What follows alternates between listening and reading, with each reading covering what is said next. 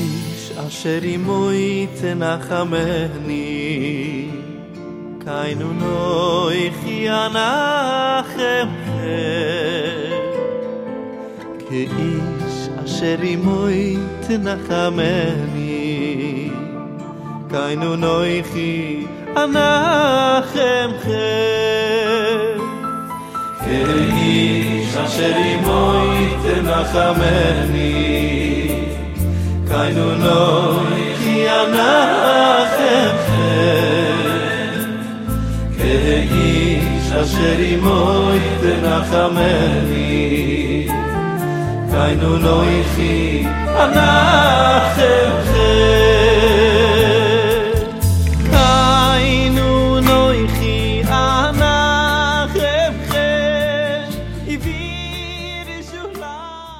Good evening and welcome and welcome and welcome.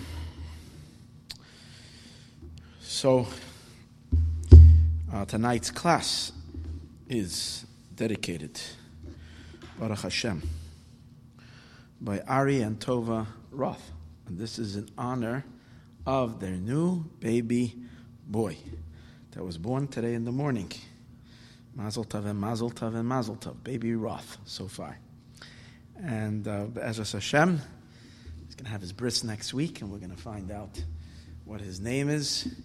We want to wish both Ari and Tova, they should raise their new beautiful young baby boy in good health, and have a lot of wonderful lichtige chassidische Yiddish nachas from him and all their other future children. This is their first child. Big mazel tov. I have a little part in this, being that I and my wife and I were the shatchen, so we have a little bit of a part in this, and I'm very proud because it's my only shidduch. So now, fruits. Listen here, at least I have one under my belt. Not a lot, but one. That's really, really special. So I want to wish also the grandparents, the Roths and the Bistamskis, Ushi and Sharon Bistamski and Zalman and Esther Roth, and the Eltababi, Mrs. Ellie Rubin, and all the other family, big bracha, mazel, and a lot of nachas from all the children and grandchildren, and Be'ezras Hashem, future grandchildren, and there should only be simcha and mazel. What a good, beautiful blessing right after Tisha B'Av as the new light comes pouring in. This is really, really exciting. Okay, so that's great. Now we're ready for such a great simcha. We need to have a really good shir. So what got me excited, and I think everybody should be excited. I didn't talk about it much yet on Shabbos. Some people were wondering in shul why I didn't really talk about it. But I'm going to talk about it today. So what got me excited is that we are seeing a lot of biblical signs.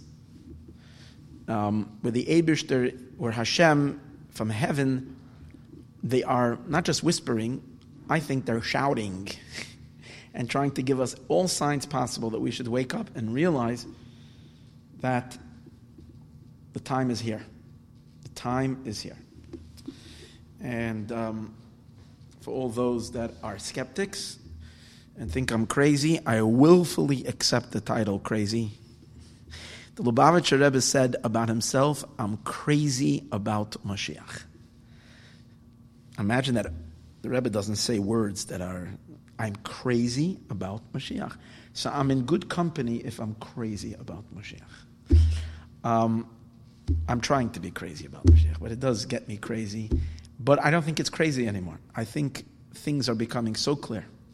We've seen, just in the past year, I'm just going to point to three things that are extraordinary. I'm talking about in terms of signs. There were many things I was talking about during the year, which are, as I see, part of the actual process of the redemption. I would recommend anybody that listens to this year to look it up on YouTube. In general, I would suggest those who like these classes subscribe to our channel, our YouTube channel. In addition to the website, in addition to the CDs, in addition to the podcasts, the first place you can always receive the class, first it's always on live, is on YouTube. Actually, right now it's streaming on YouTube. Facebook doesn't get all the classes. YouTube gets all. So subscribe to our YouTube channel, and that's good. But you realize that by you subscribing to YouTube, actually more people get to see it, because the more people subscribe to it, the more it shows up on people's feeds. So it would be helpful for us, but also for a good thing for yourself. So there's 2 classes that are there, which I gave last week. One on last week's Sunday, and the other one I gave on Wednesday. It was a class, there was no audience here, it was just for the online community. It's called Opening Our Eyes. And I gave a part 1 and I gave a part 2. And in those classes, I basically did a full synopsis of everything we've spoken about in the last couple of years, of biblical prophecies being fulfilled as signs and as part of, not just signs, but as part of the process of the redemption. Hold on one second.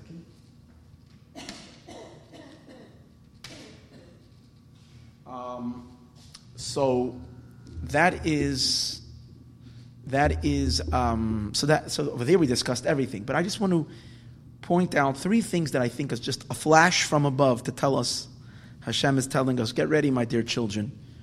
The Geula is upon us. The Geula is about to come. We're about to experience the greatest. And it's after Tisha B'Av already.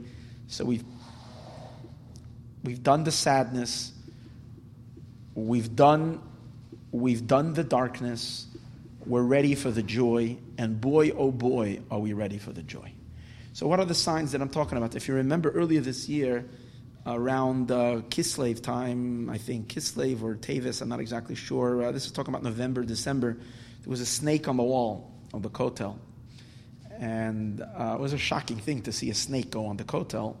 But to me, the chiddush, as I spoke then, was not that the snake is on the wall, was that the snake was ripped off the wall. And if you remember the scene, if you watch that video, we're so used to new news that we forget old news. So these things, had they happened 200 years ago, they would be talking about it for 6 months. First of all, it would take 6 months for news to spread, and people would be talking about it, not 6 months. They would be talking about it for 3 years, about an event that happened. But now we're so used to such quick, constant updates of information that old information becomes old news so quickly. Literally, it becomes like if you're not, So, but this was interesting. If you remember that video, or that scene, if you can see, you can still look it up, snake on the wall, look it up. You see that the snake it seems to be going next to the birds, and the birds suddenly fly away, at the last second. They look, the birds are in the wall, and we know that the Jewish people are compared to the birds. The snake is coming, and the birds make their getaway. It's really interesting. But then I spoke, if you remember, that we brought a pasuk in Mishlei where it speaks derech nachash alei sela, the way of a snake going on a stone. And we discussed the spiritual meaning of the stone being, I think if you remember then, we discussed the stone being the Shekhinah, the Kotel Hamaravi, the Kotel is the Shekhinah, and so on and so forth. The snake is deriving its energy. It's the Klippa, the unholy, being latched in the wall for the last 2,000 years. And the great thing is not that the snake was on the wall, but that we saw the snake being taken off the wall. The people come, and they pull the snake off, which is a sign to me, again, maybe you might say I'm crazy that I read into these things too much. I think when Hashem shows us things, we have to pay attention.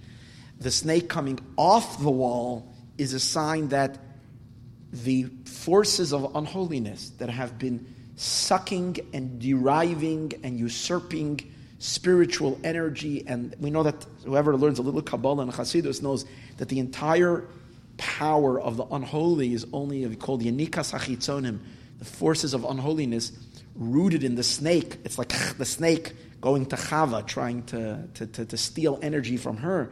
That was rectified. So we're done with that. That's awesome.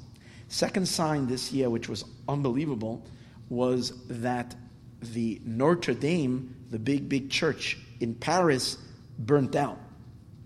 And the fact that it caught fire right before Pesach. Over here it was Yud Nisan, the day that Hashem burns down, that Hashem destroyed the gods of Egypt. It was Shabbos HaGadol. It was Shabbos HaGadol. No, the gods of Egypt actually were destroyed on Pesach by night. But it was Shabbos HaGadol and Makkah Mitzrayim B'vchareim. Here it didn't happen on Shabbos, it happened but on Yud Nisan. But in France it was actually Yud Aleph Nisan. And I discussed it in my other class, what's the significance of the 11th day of Nisan. You can listen to that class, opening your eyes and see why that is so significant, in addition to the fact that it's Pesach, that is right before Pesach. And that church was, we just read 2 days ago, yesterday, what am I saying 2 days ago? Yesterday in Eicha, we just read the lamentation from the Maram of Rottenburg, who wrote a kina. He wrote a piece of poetry lamenting the horrible atrocities that were perpetrated by Notre Dame. It was over there where they burnt the Talmud. Right in front of that church, in the square over there, is where they had the public burning of wagon loads, 70 wagon loads of holy manuscripts and Talmuds that were being burnt.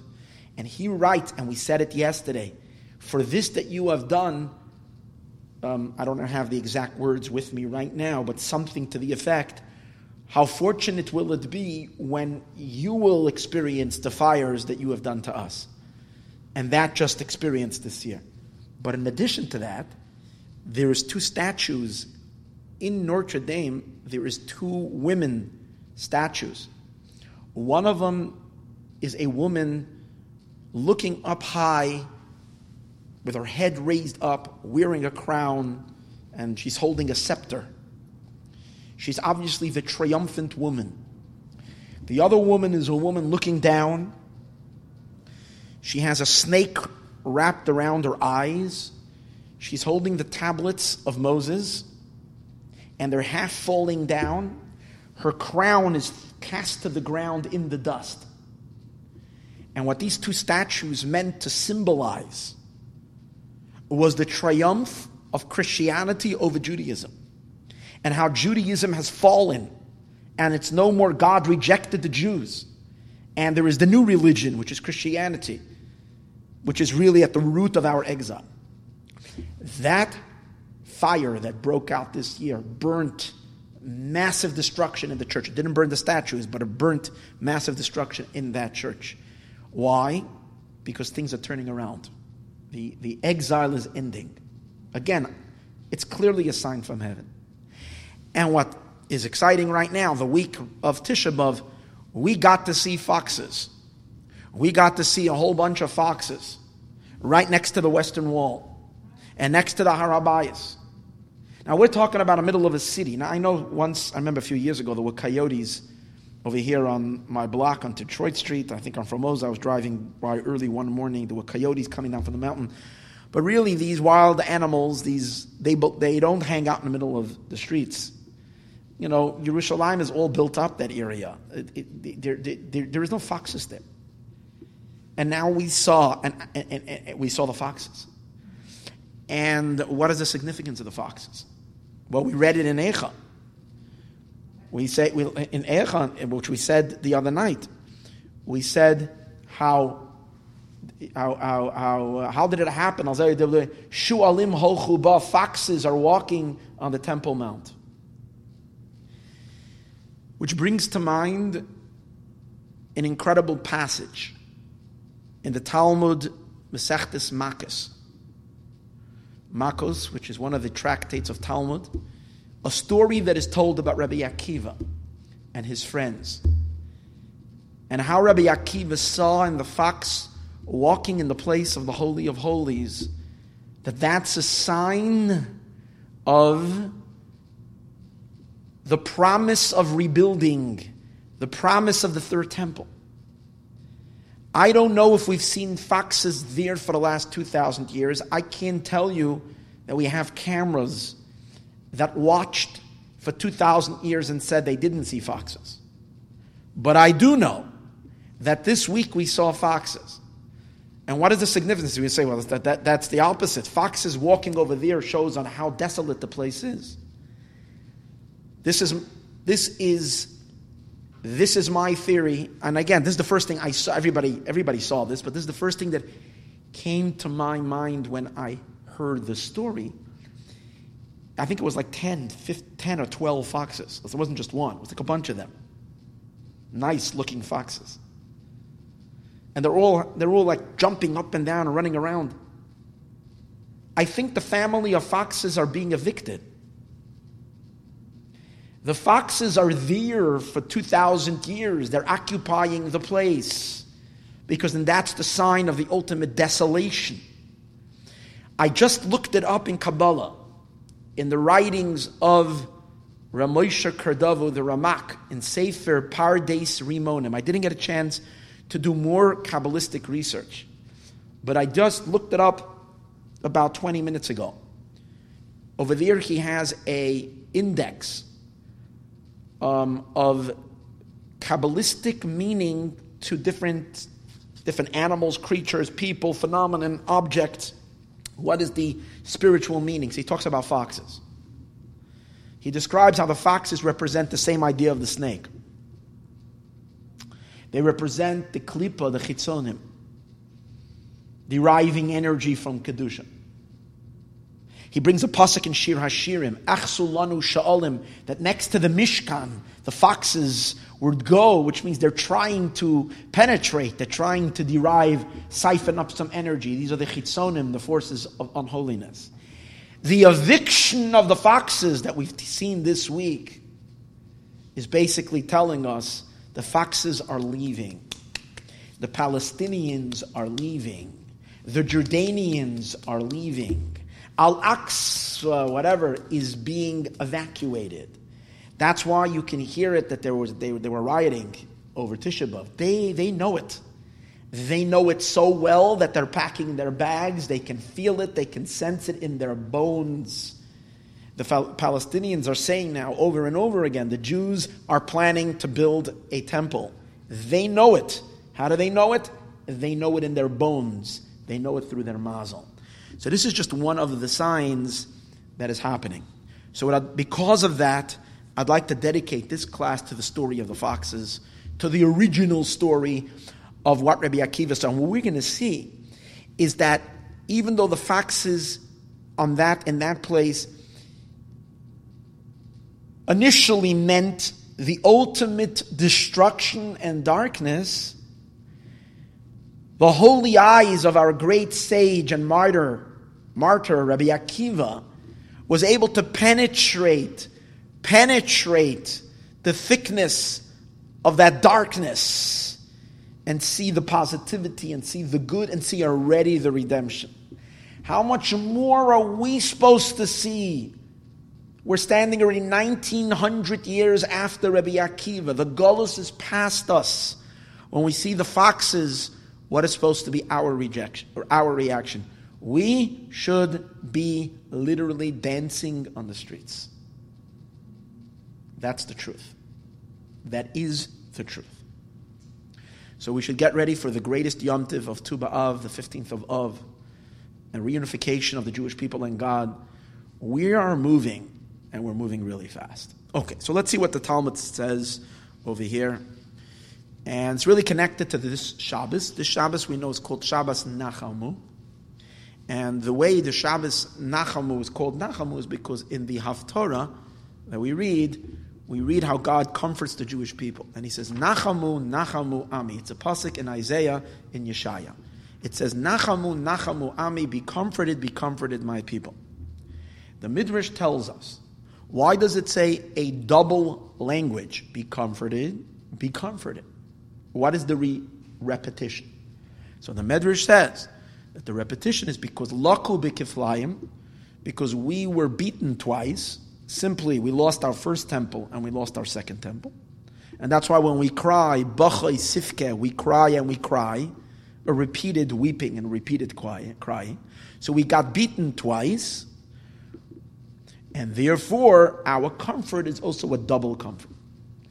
But we need to understand, then that's understood, then that's obvious.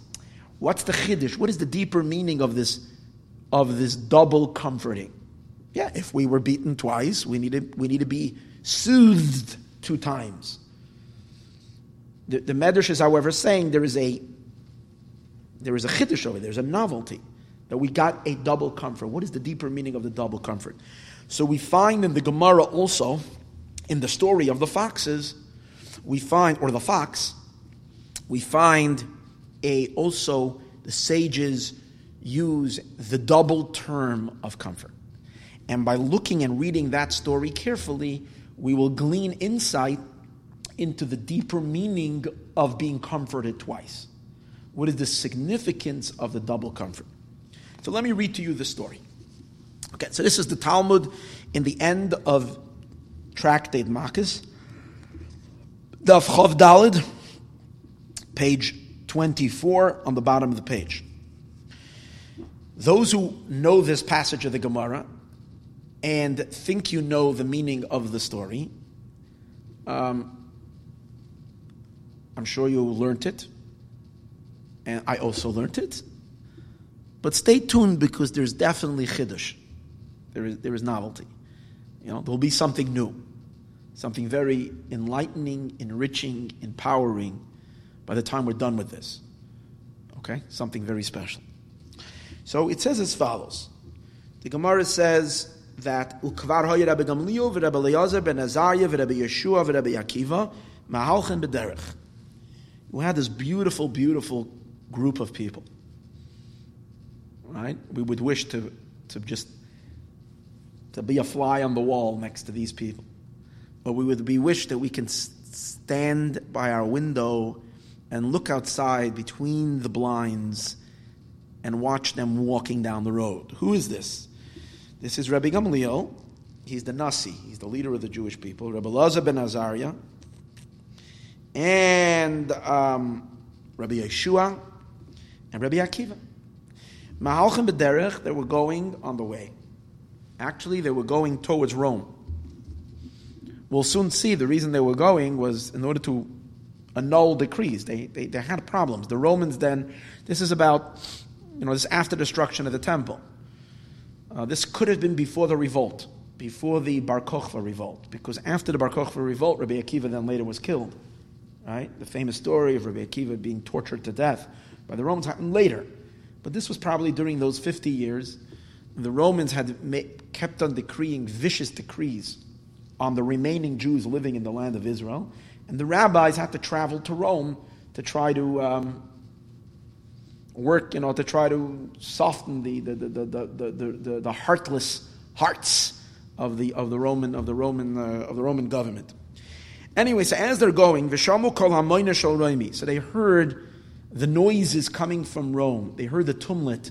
They heard a lot of commotion coming from Rome, miplatya, from the great plazas.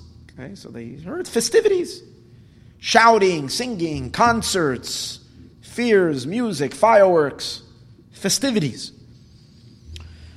How far were they? They were Mei of Esra mil. They were 120 mil. A mil is a Tchum Shabbos, 2,000 cubits. So I'm talking about 3,000 feet. So 3,000 times 120. So you're talking about close to 400,000 feet away. So we're talking about a quite a far distance. Miles and miles. How much miles if this is about 50 miles away or 100 miles away. I'm not exactly sure how far exactly comes out in mileage or in kilometers, the distance that they were, but yet the noise coming from the city, Rome was so powerful and Rome was so strong that they can hear the sounds of their partying at such a great distance. Hischilu boichin. So Rabbi Akiva,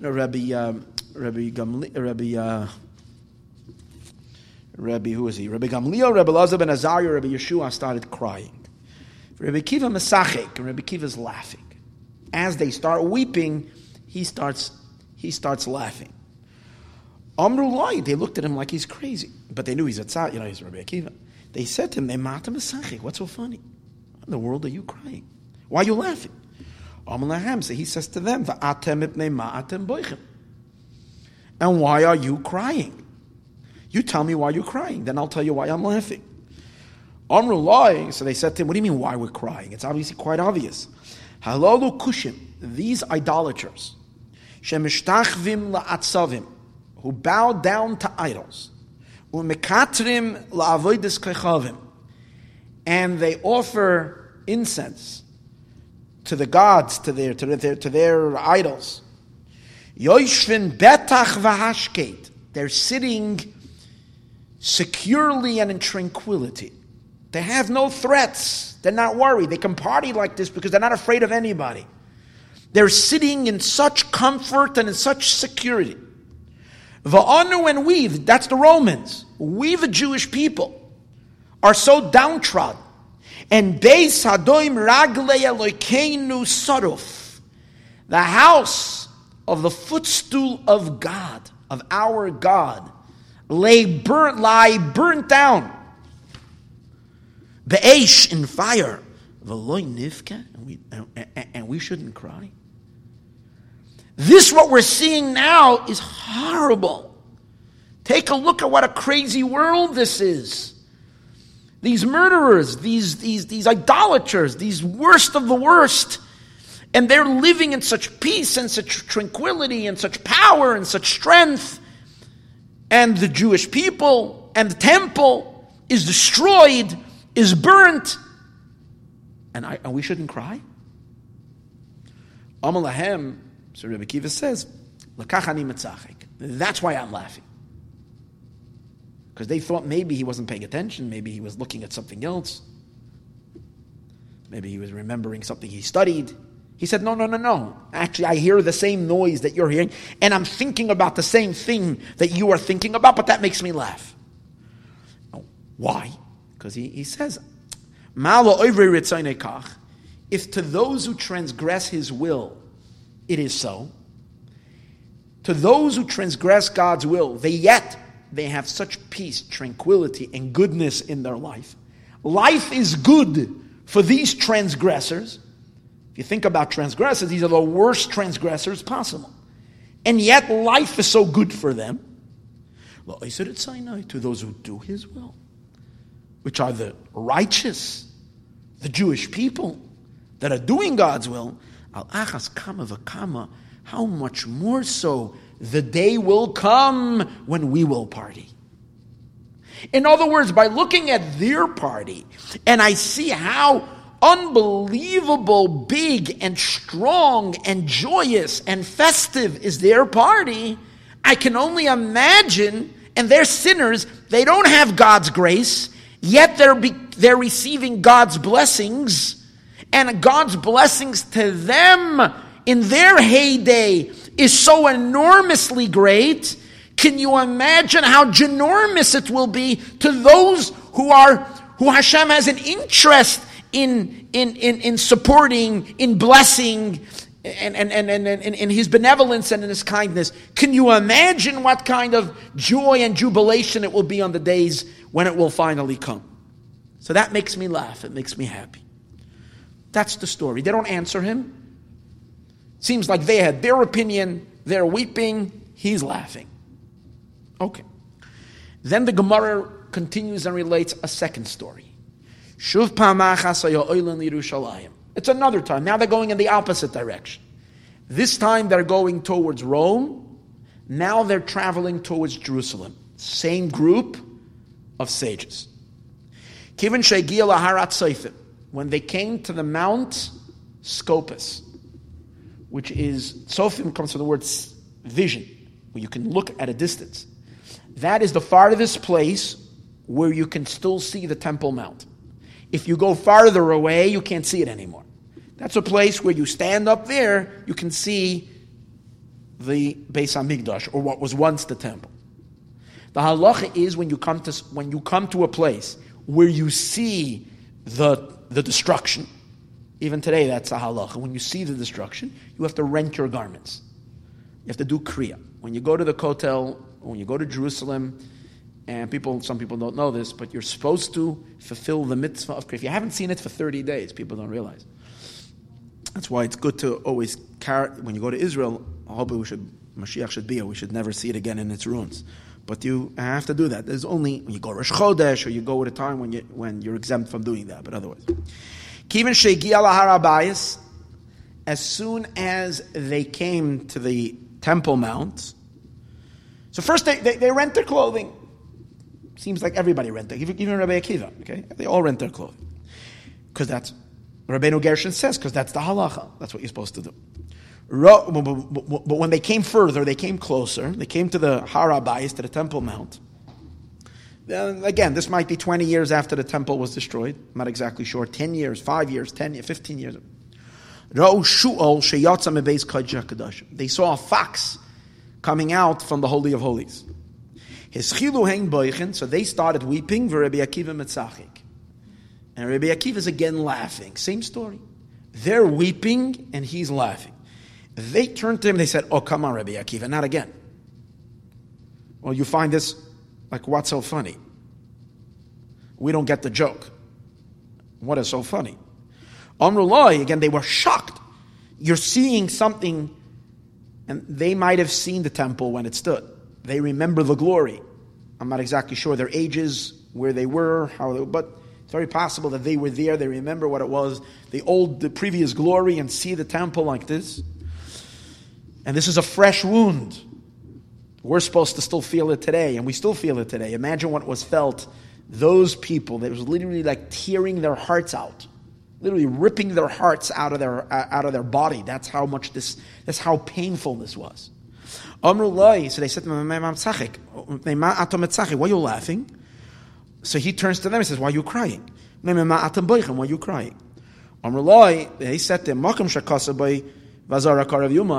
the place that it says, the Makkah, the place, we're talking about the Holy of Holies, in which it says regarding it that a stranger, which means a non-Kohen, that will step close to this place, or since we're talking about the Holy of Holies, it's not just a non-Kohen, it's even a Kohen.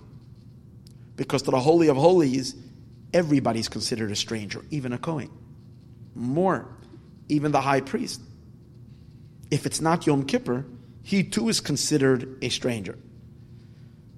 So v'azara kara yumas, that a stranger that comes close, Yuma should die. V'achshav shualim holchubai, foxes are now desecrating the place.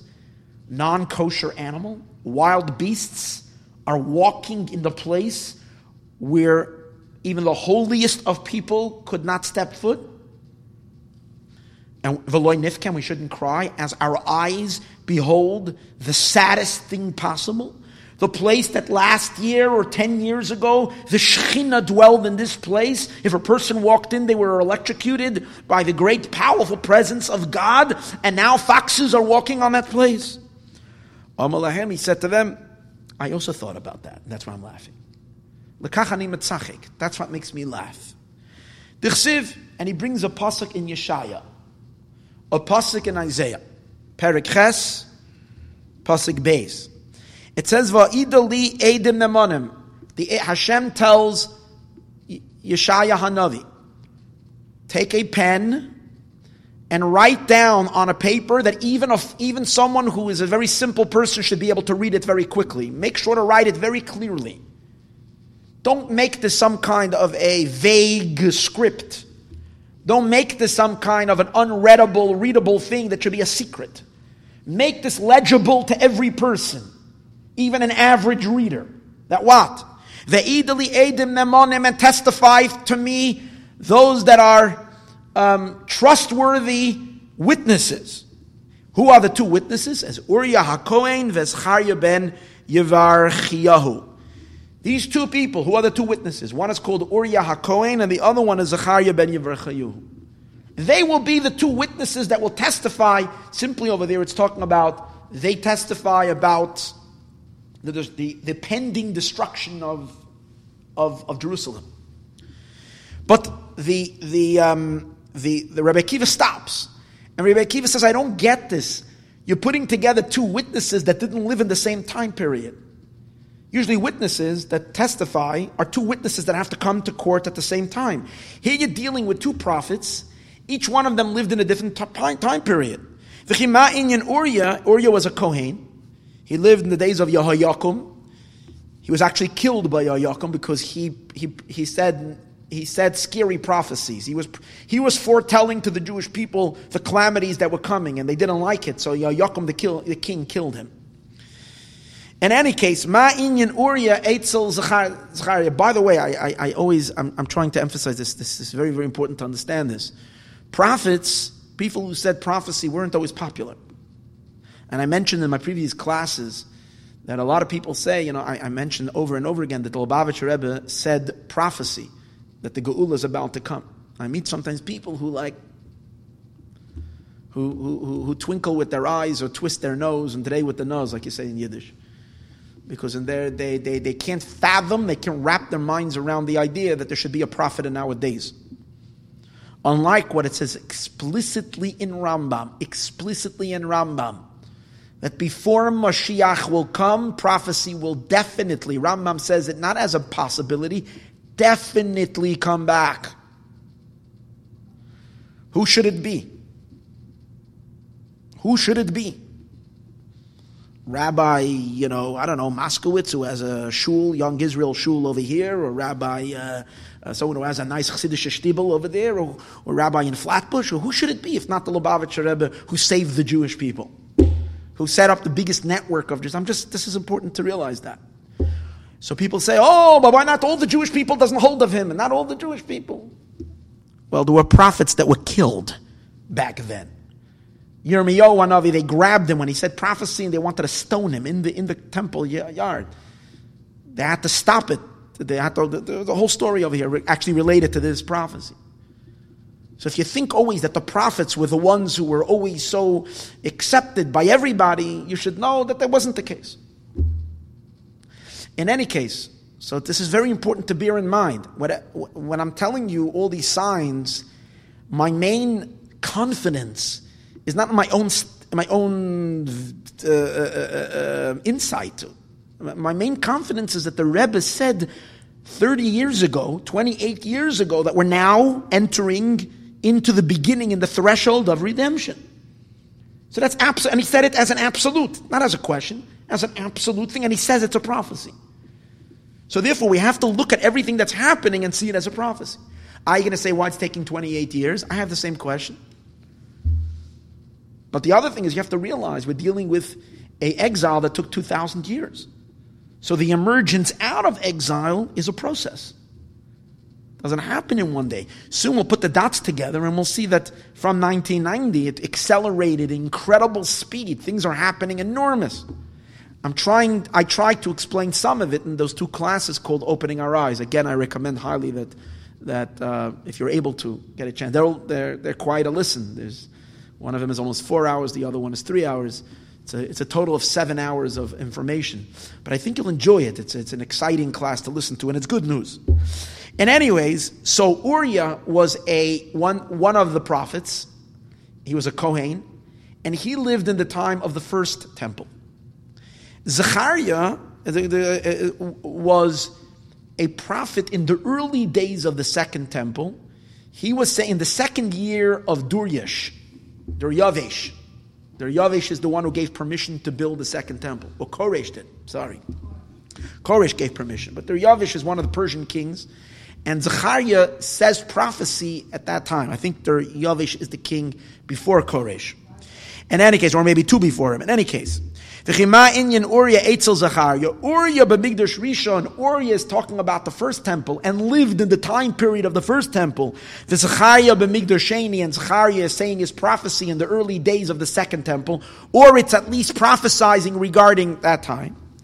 So therefore, how can you have them as both? So Rabbi Akiva is asking, I'm reading that verse, it doesn't make any sense. Hashem says to Isaiah, now by the way, Yeshaya lived before both of them. Yet, Hashem, in his prophecy, he's actually naming prophets that are going to come later. And in his prophecy, he's speaking about them, and he's lumping them together in one lump. He's saying that these two are witnesses.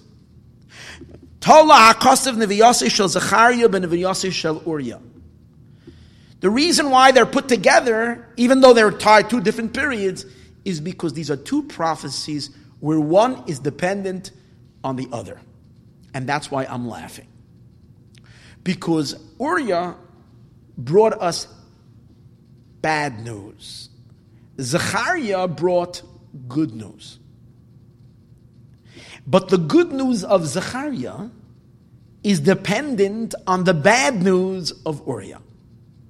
So therefore, Rabbi Akiva says, as long as I didn't see it with my own eyes, the full realization of the horror of the prophecy of Uriah, until I have not seen with my own eyes how devastating and how true and how fully extreme that prophecy was, the prophecy of Uriah, how it was realized in its utter devastation, what Uriah prophesied, how terrible it's going to be, the destruction of the Beis HaMikdash, I kind of wasn't sure about the good news and the comforting words that I heard from Zechariah, in which he says beautiful things.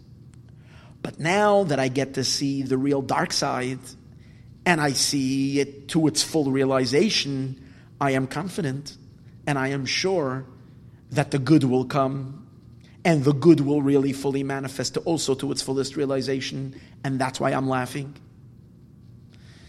Right? Let's read it inside. By Uriah it says, L'chein biglalchem, it's a pasuk in Micha. Tosfos has a whole question. We never find Uriah saying that. Micha said it. How come we say it's Uriah? I'm not going to get into that. You go look in Tosfos. L'chein biglalchem tzion sadet echoresh. Because of you, Tzion, Zion, sadet echoresh is going to be plowed like a field. So he says, he's talking about Tzion, the Beis HaMikdash. And Micha, Uriah, again, the Gemara is attributing this prophecy to Uriah. And he says that Tzion, the Beis HaMikdash, and the Temple Mount, Sadet Techaresh, is going to be plowed like a field. Which means there isn't going to be anything left. Nothing. There's going to be any foundations left. You're not even going to find a stone. It's going to be such a desolate mountain. It's going to be barren. It's going to be like a field. And the field is going to be plowed. Total destruction. Well, we see it now. You see the foxes are walking around there in a barren wilderness. Now let's take a look that's the bad news. But let's take a look what the other what the other prophet said. Zechariah. What does Zechariah say? By Zechariah it says, Oid yeshavu zekenim uzekenois berachayvos Yerushalayim. The day will come that elderly men and elderly women will sit in the streets of Jerusalem. That means Jerusalem is going to be rebuilt again, and the streets of Yerushalayim are going to be swarming with people. If anybody ever went to the shuk of Ben Yehuda, take a look what's happening now. Go on the shuk on a Friday afternoon. Old men and old women screaming, Avatiach, Avatiach, selling watermelons and anything. It's unbelievable what's going on. It like makes anywhere in Los Angeles or in New York or in Brooklyn, puts to shame the busyness, the excitement, the fervor. And then he says over there, the older men and older women are sitting in the streets of Jerusalem. Will sit and little children and boys and girls will be running around, Mesachakos playing. In other words, he sees the ultimate return of the glory of Yerushalayim. So he says like this, as long as the prophecy of Uriah was not fulfilled, I was afraid that the nevuah, the prophecy of Zechariah, I was afraid will not be fulfilled. If I didn't see this prophecy fulfilled, I wasn't sure about the other prophecy. Now that I see that the prophecy of Uriah was fully realized and fully fulfilled, it is known, I also know that the prophecy of Zechariah is going to be fulfilled.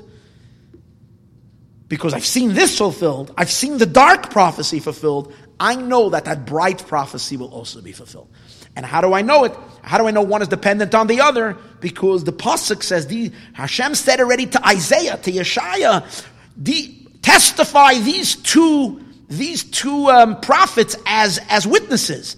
And if they're witnesses, means they're together their prophecies are locked and intertwined one with the other. When they heard this, Rabbi Gamliel, Rabbi Yeshua, Rabbi Elazar ben Azariah turned to Rabbi Akiva and they say, B'loshen hazeh omru loi. In exactly these words they said to him, Akiva nichamtanu. Akiva, you comforted us. Akiva nichamtanu. Akiva, you comforted us. Twice. Nachamu, Nachamu. Be comforted, be comforted. Here you have the double comfort, same thing like we have the prophet says. They felt the comfort at that moment. They got the comfort of Nachamu, Nachamu, the double Nachama. They heard it from Rabbi Akiva. This is the story. Now let's take a look and examine this, tear it apart a little bit, open it up, and see what's the inside story over here. What's really going on. So like everything, we have to learn deeper. And in this case, especially when we deal with Moshiach, our reliable source is the Rebbe, the Lubavitcher Rebbe. The reason why he's such a reliable source is because when he was a little boy, the Rebbe writes to the President of Israel. The Lubavitcher Rebbe writes to the President of Israel. I forgot the President's name at that time. He should please excuse him. The Rebbe writes him a letter, and then the end he makes a P.S. in the letter. P.S. What's the P.S.? He says, I hope you will not be upset that I didn't write to you when I addressed my letter the title of President. He wrote in Hebrew. In Hebrew, the President is called Nasi. So the Rebbe says, please forgive me that I am not addressing you as President with your title that you deserve, because you're president. And the Rebbe says, I'm going to tell you why. I just couldn't bring myself to write those words. Because president, the Rebbe says, is the Torah uses the word Nasi as a king. And it refers to, in many places in Tanakh, to the ultimate king, King Moshiach. He's called Nasi. So the Rebbe says like this, in my heart and in my soul, I wait every day for Mashiach. I'm paraphrasing. This is the yearning and the pining of my soul. For that day, for the revelation of Mashiach. The true Nasi. And the Rebbe says, to show you how much this is in my blood, the Rebbe says these words. Miyoim holchi lecheder. Listen to these words. From the day that I went to Cheder. Cheder is when little boys go to school. It's called Cheder. The day my father took me to kindergarten. Cheder. You start learning Aleph Beis. From the day I went to Cheder. That means probably 4 years old. Maybe 3 years old. Then the Rebbe says, V'oid koidem lazeh, even before that age. So which age is that? Probably about 2 years old. Maybe 1.5 years old. I don't know what he means, V'oid koidem lazeh. Hischil hisrakim b'moichi, it started to formulate and to envision in my mind tziyurei hageulah, the imagery of the redemption of the Jewish people. When I'm a little boy, when I'm in the crib still, I'm imagining already the vision of the future redemption of the Jewish people. Ukechelik ma'asid hamazhir zeh. And as part of that future radiant future, stands out the figure who is Mashiach Tzidkenu, who is the king, who is Nasi, he is a king. She'ein el olav ela Hashem alakav, who has no authority. No one has any authority above him, only God. That means he's the highest, and above him is only Hashem's authority, no one else. And therefore, and a geula, and what kind of redemption? Hear this. Now, he's saying when he was 2 years old, or younger than that maybe. He's already, this is in his mind. This is what he's thinking about. This is his aspiration. This is his yearning. And therefore the Rebbe says, and it's going to be such an incredible, beautiful, comforting a redemption that it's going to justify all the suffering. Which at that time, the Rebbe says, we're going to say, the Jewish people will say, Oitcha Hashem, I thank you, God, ki yonafta bi, that you have rebuked us. In other words, then we're going to appreciate all the pain and the suffering of the long exile. So the Rebbe says, for someone who's been yearning and longing to see this, I can't use that term for anybody else other than Mashiach. I can say it, the Rebbe says, superficially, and I wouldn't mean it, but you're a true person, the Rebbe says, and therefore I wouldn't want to say words that I don't mean, and you wouldn't want me to communicate words. I mean, I respect you as being the president of the state of Israel, but you're not that man. You're not that ultimate leader who's the Nasi of the Jewish people. I couldn't write that. So why am I bringing that letter? Because I'm saying when you have a person who's, when he's 1 year old and 2 years old, is yearning for the redemption already, when he's laying in crib, he's fantasizing. His fantasy is the redemption. That's his imagination. That's what he's thinking about all day long. So when we get to this Gemara, and we want to have the inner story of the ultimate comfort of Rabbi Akiva, we can understand that the Rebbe learned this passage of the Gemara with extra investment and with extra attention. So the Rebbe asks a whole 7, 8 questions. Some of the questions are asked by the other commentators as well. Let's go through the questions. The first thing is the strangest thing that Rabbi Akiva turns to them and he says, "Why are you crying?" What kind of question? Rabbi Akiva, again, it's true. They asked him first, "Why you're laughing?" But what does it mean Rabbi Akiva says to them, "Why are you crying?" Is it not self-understood why they're crying? Of course they're crying. I mean, you see Rome that destroyed the temple, and they're so powerful, and so that's horrible. Of course, it's a reason to cry. Especially, you see the Beis Hamikdash being lay in ruins. To make matters worse, it's not like Rabbi Akiva didn't understand that. In the second story, Rabbi Akiva too rent his garments. It says they came to Mount Scopus, they all tore their clothing. Rabbi Akiva also tore his clothing. So you see, Rabbi Akiva wasn't detached. Rabbi Akiva wasn't living in La La Land in some imaginary beautiful world. He felt the pain and the suffering of the exile. He tore his garments. So what is he asking them? Why are you crying? That's question number one.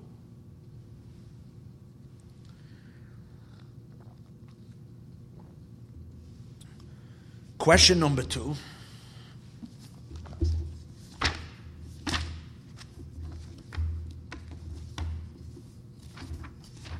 Remember all the questions. When they're answering Rabbi Akiva,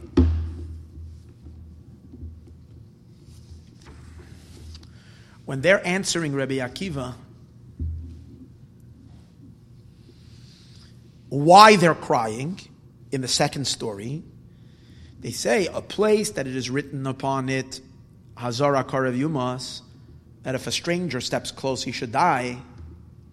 A place that it's written on it that if a stranger steps close, he should die.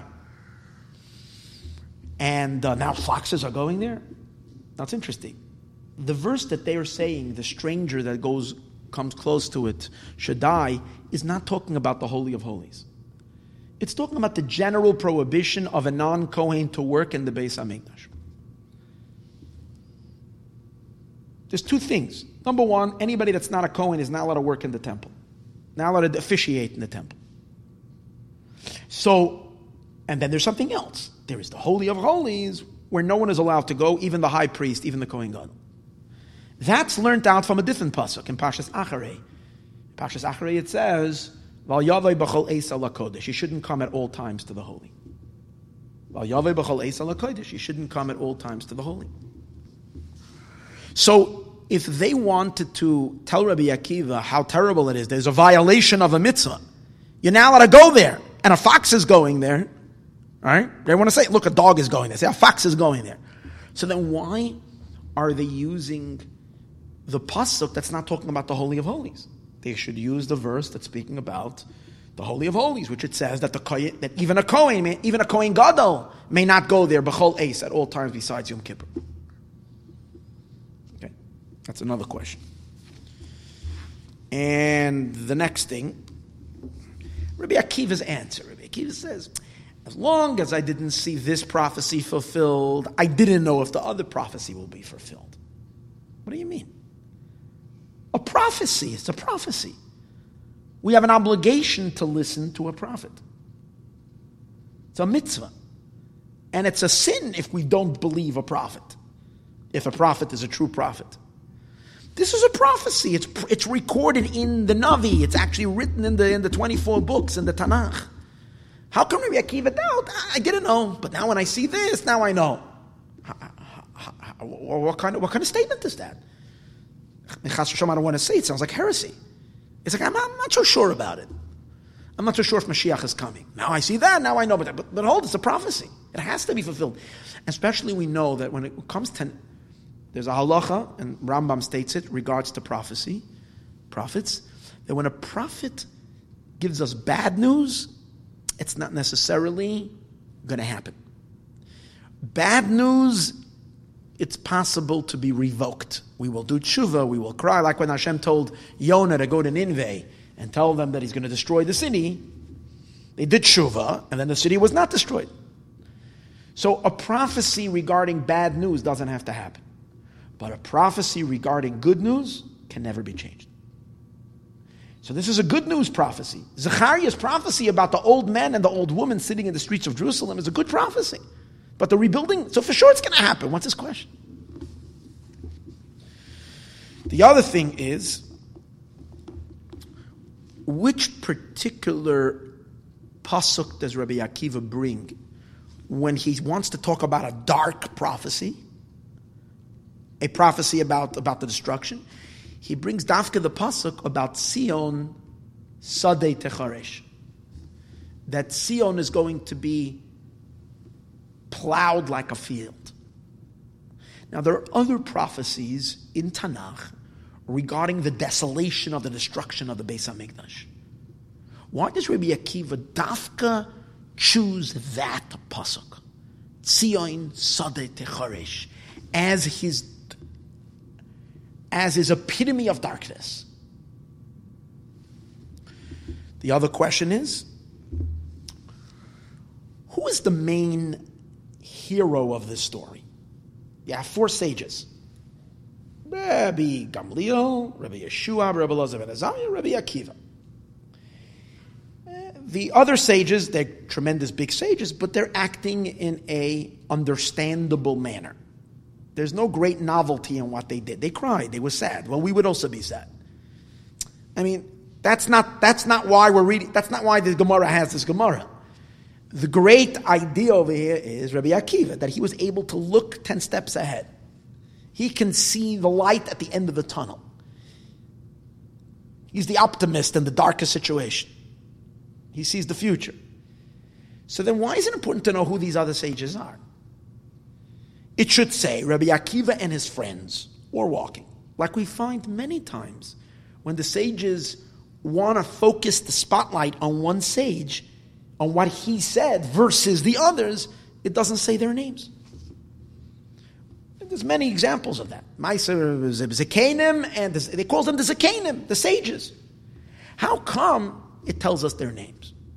It must be that by seeing their names, we actually get more insight into the story. Now, the other thing is, how come after the first story, when Rabbi Akiva also gave them a positive twist a positive spin on the story. If the bad guys are having such a party, imagine the good guys. We don't see that they accepted it. They didn't say to him, you comforted us. It's only the second time he said it when they saw the fox. Ooh, that really got to them. Then they said, Akiva, you're right, you comforted us. How come they didn't concede the first time, only the second time? And last, what does it mean when the Gemara says, B'loshen hazeh, in this loshen they said to him, Akiva nichamtanu, Akiva nichamtani. Why are they saying it twice? You comfort us, you comfort us. Now the Marsha says, obviously you're probably thinking that, and the Marsha says it.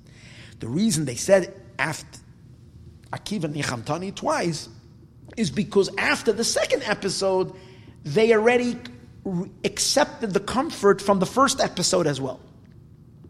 Their 2 times you comforted us was not just regarding the second episode, it was also regarding the first episode. That's what the Marsha wants to say. Problem is that these were 2 separate stories. They could have happened 10 years apart. Two different things. So why is it that after the second one, now they're suddenly going back? If they felt what he was saying was right already the first time, they should have said Akiva Nechamtani the first time. Why? Why the Gemara brings both stories? Because they both have the same content. But why are they waiting to after the second story, and then they're saying 2 times Akiva Nechamtani after the first one as well? You comforted us, you comforted us.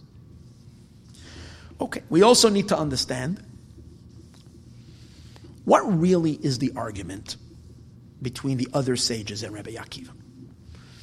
Obviously, their outlook is also a Torah valid outlook. It's right, it's correct.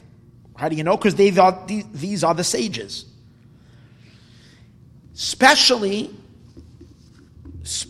since it doesn't say that they actually admitted to him. It doesn't say they admitted to him in the end and they said, hey, Rabbi Akiva, you're right, we should all laugh. It just says they comforted. You comforted us. You comforted us. It means that in concept they still hold, perhaps, that their reaction is the proper reaction. It's just that you comforted us. We don't see explicitly that they agreed to Rabbi Akiva, which means that it could be that even after everything, their outlook is also valid, a Torah outlook. Not just as what we call in Gemara havamina, an initial thought, but maybe it's a maskana as well, which means it has a actual ramification in halacha as well. So we need to understand what really is the argument. So the simplest explanation can possibly be, the moment we hear Rabbi Akiva, we try to run through our mind what else Rabbi Akiva stands for. So one of the famous things we know about Rabbi Akiva is the one who authored the phrase, very famous phrase, Kol da'avid rachma. It's a Gemara Masechtas Brachas, Daf Samach. So the Gemara says that Rabbi Akiva said, Kol da'avid rachmana letav avid. Whatever God does is for the good. Rabbi Akiva has an attitude in life that no matter what your situation is, no matter what you're dealt with, you might be going through something difficult and harsh, sad, and chas v'sholom even crushingly sad, but you should know what? That whatever God does is for the good. The Gemara actually tells a story, the famous story of Rabbi Akiva that illustrates it. Not only Rabbi Akiva said this, but Rabbi Akiva behaved that way. So the Talmud says that one time Rabbi Akiva was out, and he was traveling, and he came to a town. And usually when Rabbi Akiva came somewhere, everybody would run out, and they would invite him in, and have him stay at their homes. Who would want Rabbi Akiva, a guest? I mean, it would be the biggest honor. But this was a very nasty village and a nasty town, and no one wanted to look at him.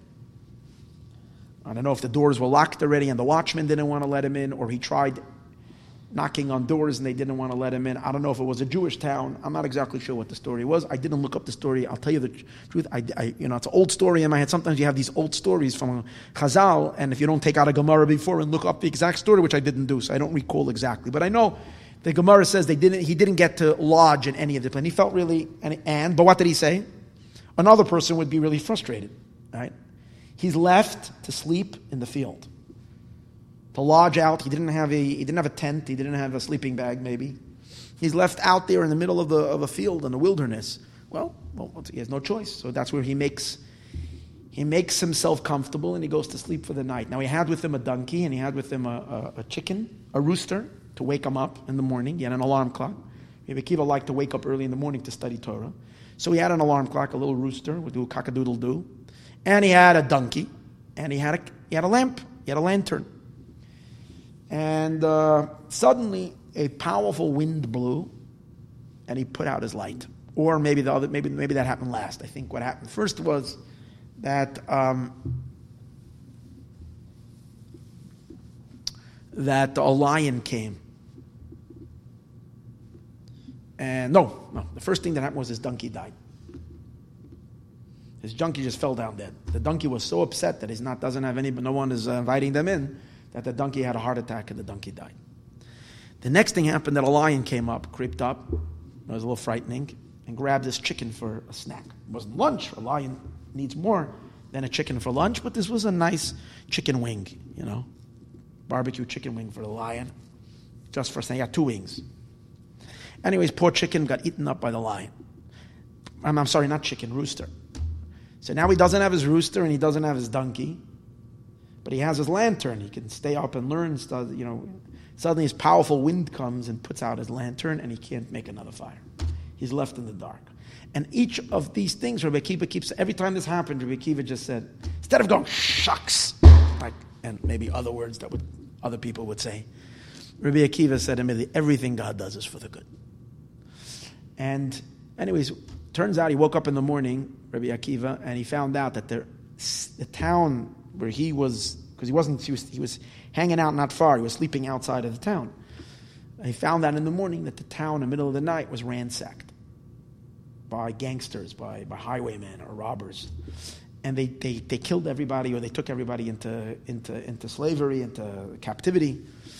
And Rabbi Akiva realized how really it was everything God did. Had he slept in their homes, they would have taken him captive as well, or he would have been killed as well.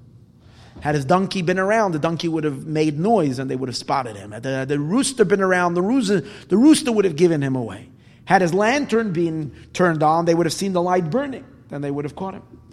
But because it was dark, and because there was no donkey, and there was no rooster, and he didn't have anywhere to stay, basically, this spared his life.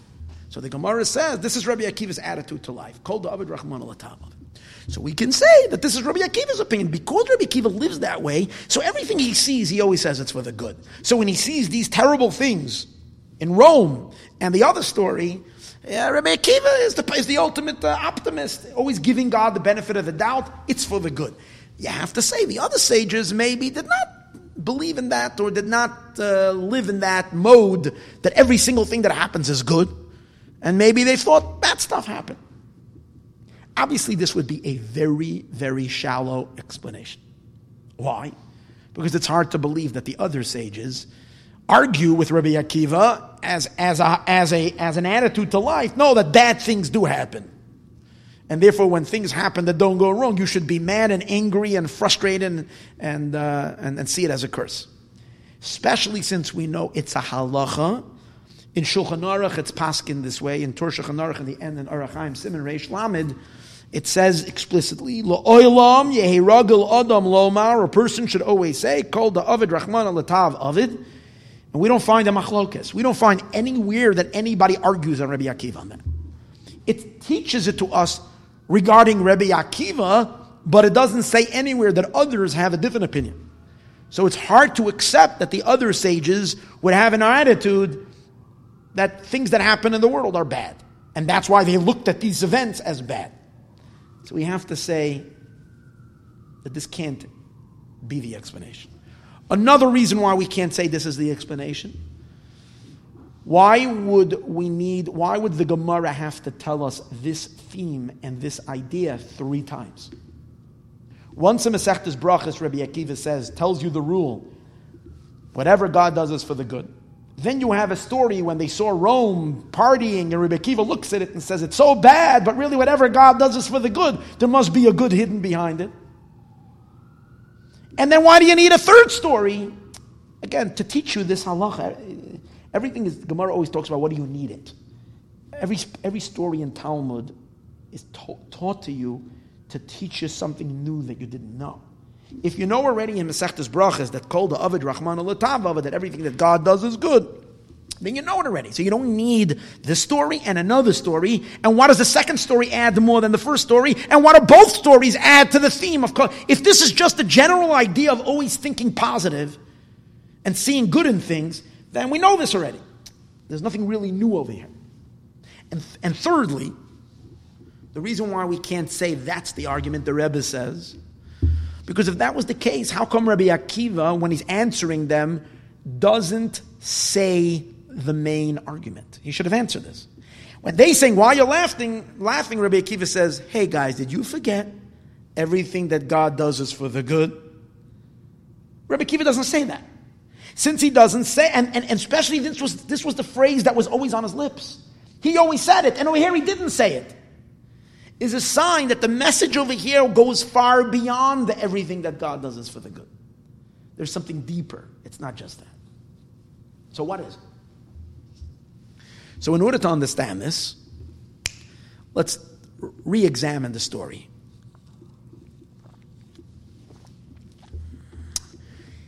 You see, when Rabbi Akiva went with them, of course, remember we asked the question, why was he surprised that they're crying? He's asking, why are you crying? Rabbi Akiva knew why they're crying on a simple level. He saw something terrible. But Rabbi Akiva is asking them a sincere question. He's not just joking with them. It's not a rhetorical question. Oh, why are you crying? And I'm going to... No, he actually wanted to know why they're crying. Meaning, what he really wanted to know was, he knew they were living in a time that the Beis HaMikdash was destroyed. They experienced the destruction on the Beis HaMikdash on their own flesh. Later, Rabbi Akiva is really going to experience on his flesh. They're going to comb his flesh with iron combs. They know how brutal and savage and utterly monstrous the Romans are. And they know the horror of the Gullus. So the question was, and especially there is a halacha, you're not allowed to go out of Eretz Yisrael. If you're in Eretz Yisrael, if you don't have a special reason to leave, you're not allowed to leave. By the way, the reason why people always asked the Lubavitcher Rebbe, why don't you come to Israel? At least for a visit. You'll give such a chizuk to all the Jews in Eretz Yisrael. The explicit reason the Rebbe gave many times was, or the Rebbe said, because I don't know if I go, if I'm allowed to leave. And I belong here because I have to be with the Jews in the diaspora. I have to be with the Yidden while they're in Golas. And once I go, I don't know if I'm allowed to leave. Halachically. It's not so simple going to Eretz Yisrael and going out. So these sages, why are they leaving Eretz Yisrael? Especially amongst them was a Kohen. Rebbe Elazar ben Azariah is a Kohen.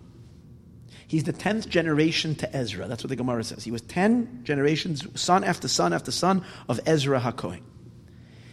Now, Eretz Yisrael is considered pure. Outside of the land of Israel is considered ritually impure. The sages decreed that when a Kohen walks from Eretz Yisrael outside Eretz Yisrael, he actually becomes defiled. In the time when the temple stood, he couldn't go back into the temple until he got red hair. Even if he didn't come into, he didn't go to a cemetery, didn't touch any dead corpses. The fact that you went out of Eretz Yisrael meant that you're considered ritually impure. You have to go get sprinkled with the ashes of the red heifer with the parado. So if that's the case, a Kohen is definitely not allowed to leave Eretz Yisrael. Why is Rebbe Elazar ben Azariah leaving Eretz Yisrael? So you have to say they were going because, as we said earlier, it was to save the lives of the Jewish people. They were going there to pull some strings with the big, whatever, the big machers in Rome, to try to get them for the good of the Jewish people. Then they were allowed to go. They needed to go for a higher purpose. that means that they very much are aware of Rome's power and Rome's strength. So Rabbi Akiva is asking them, what exactly made you cry now? As if you're getting, of course they heard the noise of the Romans partying. I mean, you know Rome is strong and powerful. What's new now that made you cry now? What information? Why did this provoke you? Why did this move you so deeply that you can't control yourself and you're sobbing? What information did you get now that you didn't have before? That's Rabbi Akiva's question. And the same is in the second story. Over there as well, Rabbi Akiva knows that the Beis HaMikdash is destroyed and why they simply were crying. But as we said earlier, Rabbi Akiva also tore his garments. He knows. They weren't, see, Rabbi Akiva saw something. What did he see? He saw that when they came to Mount Scopus and they saw the Beis HaMikdash in ruins, they saw the Beis HaMikdash destroyed, they can see it, they can see the temple isn't there. They remember when they were children and they would see the beautiful Beis HaMikdash, and now they're seeing the place in ruins. But yet they're not crying. They fulfilled the mitzvah of renting their garments, but they didn't cry. When they saw the fox, they started crying. So Rabbi Akiva is wondering, what? I can understand the fox, non-kosher animal, but what is so bad the general devastation happened before already, and you know about it. You're aware of it. Why is it that this is adding kind of salt to the wound, that it's making you cry? That's his question. What are they answering? They're answering Rabbi Akiva one idea. And they're saying like this. They weren't bothered by the fact that the Romans were living a good life. That the Romans were powerful and they were a vast and mighty empire. That didn't bother them that much. Why? Because quite on the contrary, it's good that Rome is so powerful. It's good that Rome is this mighty empire, because had Rome not been a mighty empire, had Rome been an average country, the shame and the embarrassment to the Jewish people that we were defeated by anyone else but the superpower of the world would have been unbearable. Understand that? If any Shmendrik can come and burn down our Beis HaMikdash, if a middleweight champion and not a heavyweight champion, if a regular guy comes and busts our temple and destroys our temple, that would be very, very, very devastating. The fact that we fell to a superpower is actually something that at least, when someone goes boxing and he's defeated, as we said before, by a middleweight or by a lightweight guy, but if he got beaten by the champion who never lost a fight, that guy, it's tolerable. I mean, you don't walk away with such shame because you know what? So actually, Rabbi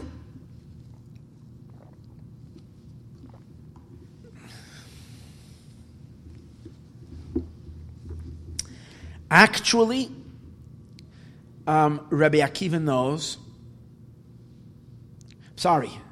Actually, the fact that Rome is strong and powerful and mighty, it's bad that they destroyed the Beis HaMikdash, but the Rome's power and Rome's strength is not what's perturbing them. That's not what's bothering them. Because that, as we said before, that's a quality, that's a good thing. It actually says so in the Pasuk.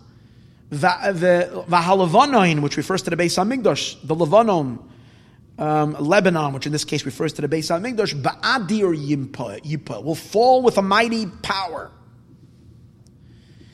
Their problem was not that Rome is so powerful. Their problem is the Beis HaMikdash was destroyed already 20 years ago, 30 years ago. Again, I don't know exactly how much after the destruction of the temple this was. It's already history. The temple is destroyed. Our Beis HaMikdash is burnt down. Their words, our Beis HaMikdash is saruf. It's burnt already. It's over. It's already burnt. If that's the case, why is Rome now powerful? Why is Rome now strong? If Rome was strong then, quite on the contrary, that makes it less of a desecration of God's name. Okay, yeah. A mighty, it's still a desecration, because even if the strongest nation in the world can knock down God's building, it's a chilul Hashem, it's a desecration of God's name. If the Jewish people are trampled on and subservient to anybody in the world when we are God's children and God's people, that is a chilul Hashem. But it's not such a chilul Hashem, as we said earlier, because it's a mighty people. But that's only if at the time of the destruction. But it's 20, 30 years later, Gewalt. The Jewish people, Ir Elokim, the city of God, Mishpeles, is downtrodden. The Jewish people are downtrodden. And take a look at these guys. They're partying, they're strong, they're mighty. This is such a desecration of God's name. How can it be? A half a century later, and they're still powerful, and they're still strong. In other words, they're saying they're questioning like this. The Beis HaMikdash was destroyed, we understand, but why does it have to be with such a chilul Hashem? Why does it have to be with such an extreme desecration of God's name? And what's the extreme desecration? The extreme desecration is that they're going unpunished already 30, 40, 50 years. And the Jewish people are down and they're up at such a long when it's unnecessary. They needed to be strong for the time. Good, let them destroy and then fall. Let another empire take them over. They needed to be punished. It's like people are bothered that the Germans who did what the Germans did, they got it, but they never got it. Everybody knows the Germans never paid for their crimes. With the fall of Berlin and with all that happened when the Russians came into Berlin and all the suffering, that's not the crimes for what they did. Germany is still going to have to answer to God. Everybody knows that, for the 6 million Jews. So that's the question over here. How can it be later? That was their. In other words, their problem was why does it have to be accompanied by extreme chilul Hashem, desecration of God's name? And that's also their problem when they saw the fox. What's bothering them is not just they knew earlier the Beis HaMikdash was destroyed and that it's desolate. When they saw a fox walking there, they said, Geval, the chilul Hashem, the desecration of God's name. A place, they dafka didn't bring the pasuk that says that even the Kohen Gadol can't go into the Holy of Holies. Their emphasis was they wanted to use a verse that uses the word zar. Zar means a stranger. A stranger that comes close is put to death. Even though that verse is not talking about the Holy of Holies. But in the greater context, the verse is saying that a stranger can't come close. Who's considered a stranger? Anybody. A non-Jew, definitely a stranger. Even a Jew is considered a stranger to go to the Holy Temple. And even a Kohen is considered a stranger regarding to the Holy of Holies. And even a high priest, the holiest man in the world, the godliest person in the world, is considered a stranger. May now walk into God's private chamber. No one is allowed to go there. This place is so holy. And now a fox, not only a human, a fox, an animal, is walking around in the place. In other words, why the chilul Hashem? This is so horrible. And now let's understand something. To add to that, even if it says they knew the pasuk. The pasuk says that shualim hochuba, that this fox will go there, but they didn't realize that it has to. Why does it have to be on the Holy of Holies? If it goes around next to the Western Wall, the fox, it goes on the Temple Mount, but it has to go into the place where the Holy Ark once stood. Right over there, the foxes are playing. That is horrible. We know how the Palestinians treat that place. The kids play soccer up there now. They don't have any respect for it. They don't. It's not like the only reason they want it is because the Jews shouldn't have it. They have zero respect for that place. There's garbage there. They play soccer on it. It's horrible. Well, Jews are now allowed to pray. If Jews go up on the Temple Mount today, they're warned not to pray. They can do whatever they do over there. But that's the Chilul Hashem. It's a desecration of God's name. So again, what bothered them was the extra Chilul Hashem that's going on. So what's Rabbi Akiva's answer? What is Rabbi Akiva's answer? What is Rabbi Akiva telling them? So Rabbi Akiva is saying to them as follows.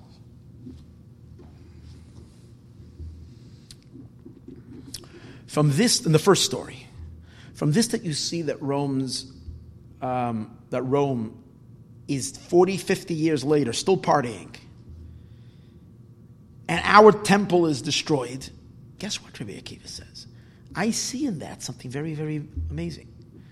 Because if people that are such sinners are yet in their good days, they're so powerful, they're having such a good life, can you imagine? Which is a desecration of God's name. Let's not kid ourselves. It's a desecration of God's name. But that's telling me that the Jewish people, when the day will come that our star will rise, and when the pendulum will swing in the other direction, to stay that way forever and ever, and we, the Jewish people, will rise. We will rise to such light and such power and such honor and such incredible joy and jubilation that is going to be, it's going to be exponentially greater than the Rome. It's going to be unbelievably 1,000,000-fold, 1,000,000,000-fold greater than ever. So great that the world is not going to, the whole world is going to see the sanctity of God's name. There is going to be such a Kiddush Hashem, unbelievable. The Kiddush Hashem, the sanctification of God's name, as it says in, the psalmist says, before benching, we say it on Shabbos, Kapitel Kuf Chavav, we say, B'shuv Hashem Shiva Sion, when God is going to bring back the returnees of Zion, what's going to be, it says over there, Oz Yomru Bagoyim, the Goyim are going to say, Higdil Hashem Lasei Semeila, God did great with these people. Higdil Hashem, the Gentiles are going to say, whoa! The unbelievable honor that Israel is going to have, that the Jewish people are going to have, that Hashem is going to be exalted. It's going to be so great.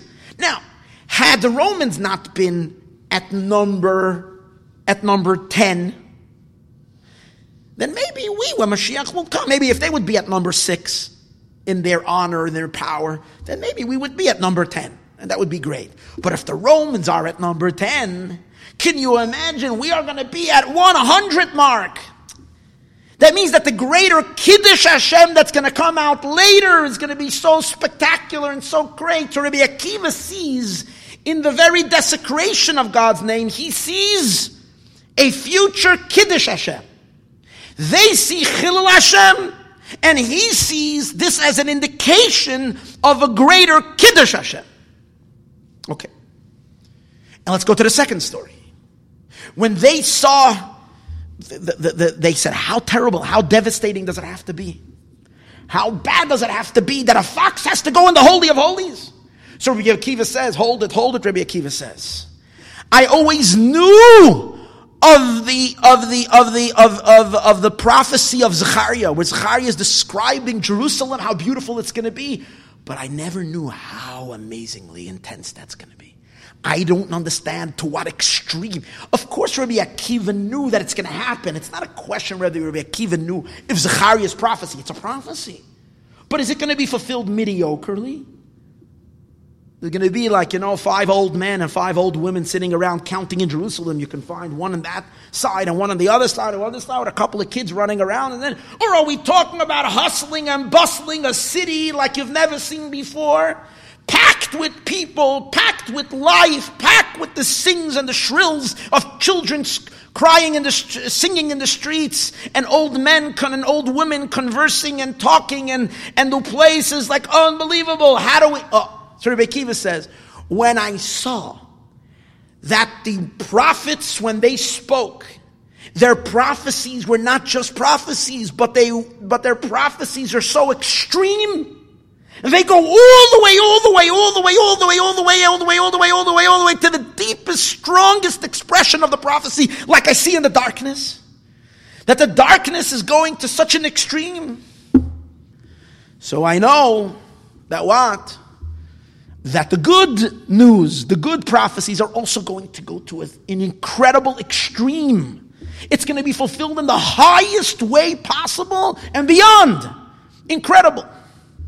And Rebbe Akiva adds, and this story, and this is only in this story, not in the other story, the Rebbe Akiva says, which witness does he talk, which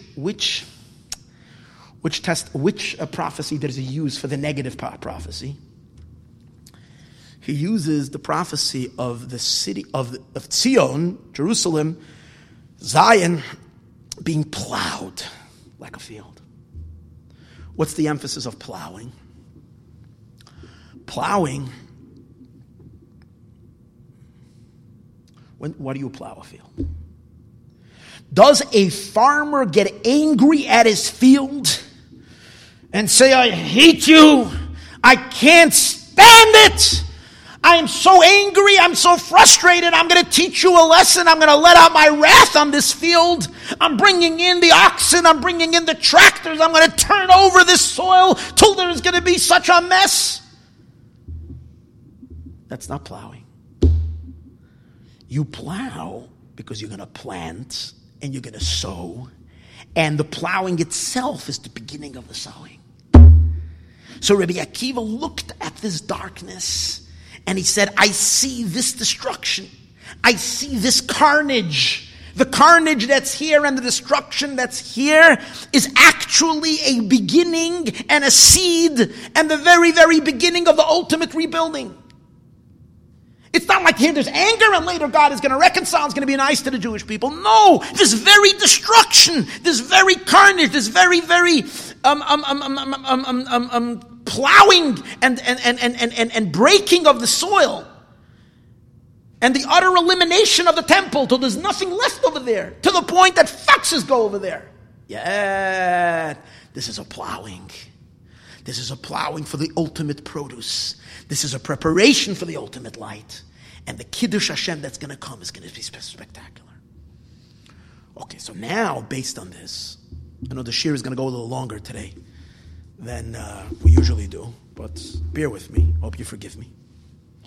Be worth it. So the Rebbe says, you should know that, thank you.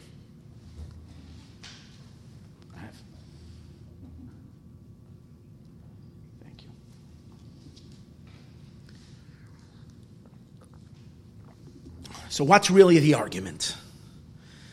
So what the Rebbe says, really, if you think about it, what's the question? You're over here confronted with a situation where you have a conflict. You have a Chilul Hashem and you have a Kiddush Hashem. Follow? You have a desecration of God's name that's happening now. And you're having a Kiddush Hashem that's happening later. In both stories, right? When Rome is very powerful, it's a desecration of God's name. These guys burnt the temple down. Judaism is in the pits, is downtrodden, broken. Our temple is burnt to the ashes. And these murderers, these killers, these idol worshippers, they're partying, they're strong, they're powerful. Terrible desecration of God's name. Second story as well. Foxes are walking in the Holy of Holies. That's the extreme Chilul Hashem, desecration of God. Everybody agrees right now, currently, is a Chilul Hashem. There will be a Kiddush Hashem in the future. And from the Chilul Hashem itself will come a greater Kiddush Hashem in the future. See, that's what we're seeing in both stories. If Rome would never be so high, it wouldn't push the Jewish people's heights to even a much greater height. Because then maybe our heights would have been kind of mellow. But now if you go, everybody knows, if you look in history and you see Rome in its powerful days, they partied, they had life like you can't imagine how good it was. I mean, everybody was killing each other too, but in terms of their wealth, in terms of their affluence and their enjoyment, Rome was like the ultimate. They lived like you call a chazarish tug. They lived like total gluttons. But they had it good. They had it materialistically good, and they had it so good. So that and obviously to God, there was always the argument. If the sinners are having it so good, these are your people. They suffered for you. They died for you. They persecuted for you. They did your mitzvahs. They serve you they need to be rewarded. Unbelievable. So the Chilul Hashem now is going to cause a Kiddush Hashem later. A greater. And the same is also, we said with the story with the fox. Had it not been fulfilled to such darkness of how destroyed it's going to be, that it would have not been so plowed so well, and the better the plowing, the better it will grow out later. When it will grow, it will be so much greater. The city of Jerusalem will be such light and such greatness. So the question is, in my life, when I am faced with a situation that's currently bad, but will lead to good later, am I supposed to consider the now, or am I supposed to consider the later? Now this can be, and especially in the case where it involves a mitzvah. I'll give you the question. Do we look at does the current state of affairs overpower? Does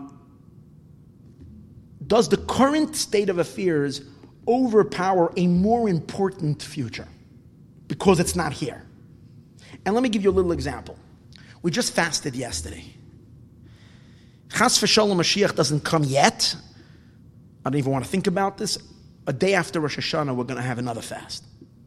It's called Tzom Gedalia, the fast of Gedalia. Okay? Everybody know the day after Rosh Hashanah we fast because this governor was killed. Whole story. Gedalia was killed. We fast.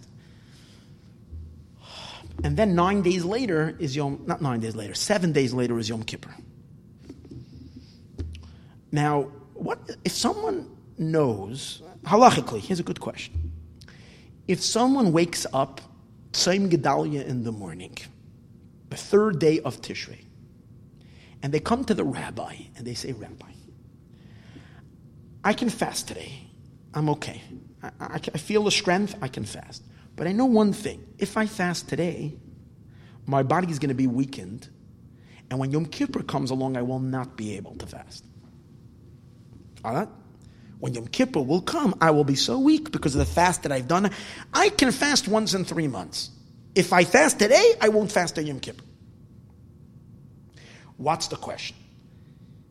The question is, Yom Kippur is much more important to fast. It's a biblical commandment to fast. The fast of Tzom Gedalia is kind of rabbinic. It's called Divrei Kabbalah. It's already written in the Navi, but it's not. It's more rabbinic. Rabbinic commandments and laws are much weaker than biblical laws. But you can argue and say, today you can fast, you fast today. You won't be able to fast Yom Kippur. One side of the argument is, right now you have a rabbinic commandment to fast. You feeling good? No problem. You're not ill. Fast. That's going to cause later that you won't be able to do a bigger mitzvah. We don't consider the future. We consider the here and the now. Or do we say, no, I have to look out to the future. Since I'm going to be able to do something greater in the future, I must consider that now and not do the smaller mitzvah now so that I can do a greater mitzvah in a week from now. It's a question. It's actually the Poskim discuss this.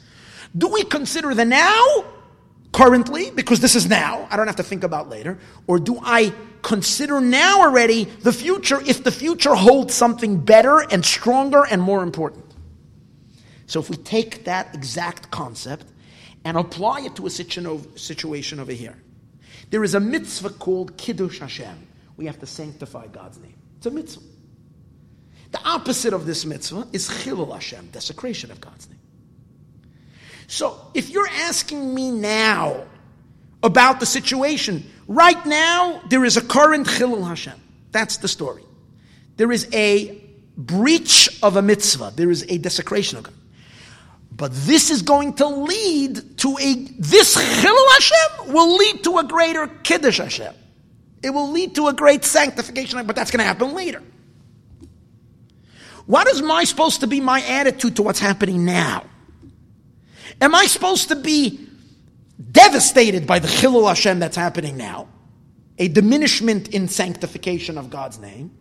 Or, since I know that this is a descent for the sake of an ascent, and because of this ascent, it's going to be so much greater later, am I to consider the later incredible Kiddush Hashem, even though compromising the current Kiddush Hashem and working into the negative, into the minus?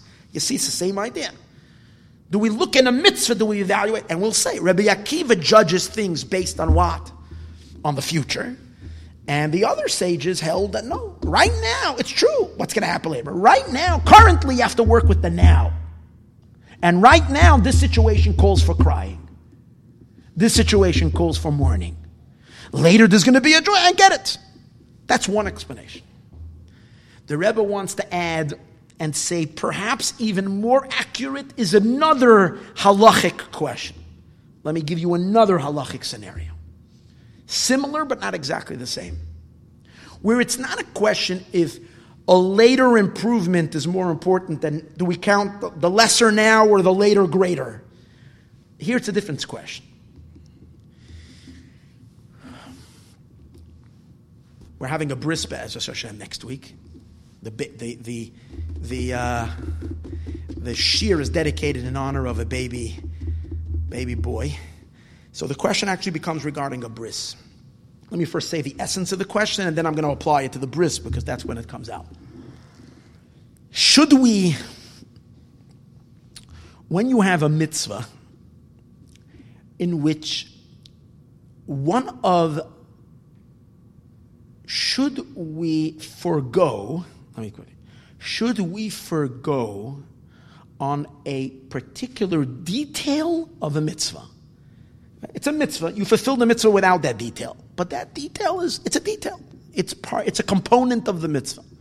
Should one forego on a component of a mitzvah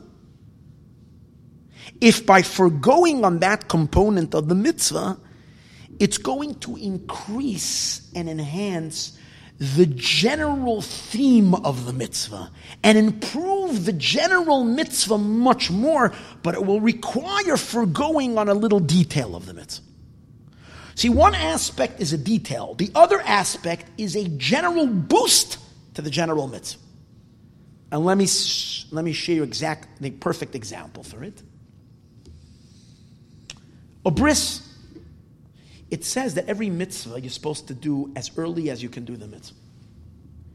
It's called Zrizin Makdimim LeMitzvahs. You're supposed to rush to do a mitzvah. Who do we learn it from? From Avram Avinu. When God told him to shecht, when Hashem told Avram Avinu to take Yitzchak to the Akedah, what did Avram do? He set his alarm clock to 3 o'clock in the morning. He was up by the crack of dawn, rushing. That's the way a Jew does a mitzvah. He's supposed to do it early in the morning, not tarry and not procrastinate. That shows that you're not interested. Okay. If there's a bris, so imagine if we announce that the Roth's bris is going to be at 6:15. Is going to be. Wait, what are you talking about? Now you can daven already 5:30. 5:30 is going to be davening. 6:15 a.m. is going to be the bar mitzvah. Now all the Bestamskis and all the Raw, everybody has to show up here at 6:15 in the morning. Now we can imagine that there's a very big fan club. I do believe that the family Baruch Hashem. There's a very big fan club, Baruch Hashem. The immediate family that I know coming here to shul are going to be here by hook and by crook on time. But a little bit further, guests and friends will show up way after the bris, because they're not waking up at 6 o'clock in the morning. So here's basically the question: if you do the bris 6:15, you're going to have the mitzvah being done with the detail of rushing, of doing a mitzvah with alacrity, but you're going to be lacking in the general atmosphere. when you have a lot of people by a mitzvah, it adds to the atmosphere of the mitzvah. It generally beautifies the mitzvah, lifts the entire mitzvah up to a much higher and more beautiful place. Mitzvahs are supposed to be done, especially once in a special mitzvahs that come from time to time, are supposed to be done with a lot, big public participation.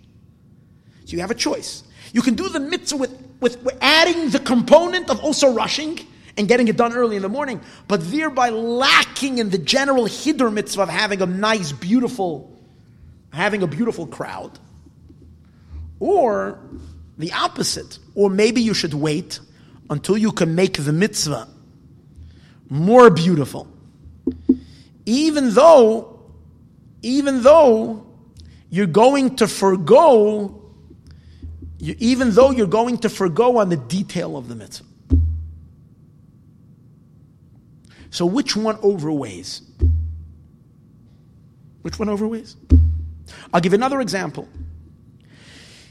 It's Sukkos, an example. It's Sukkos in the morning, and you have 4 species. You have the 4 plants. You have the 4 plants. You want to sit down?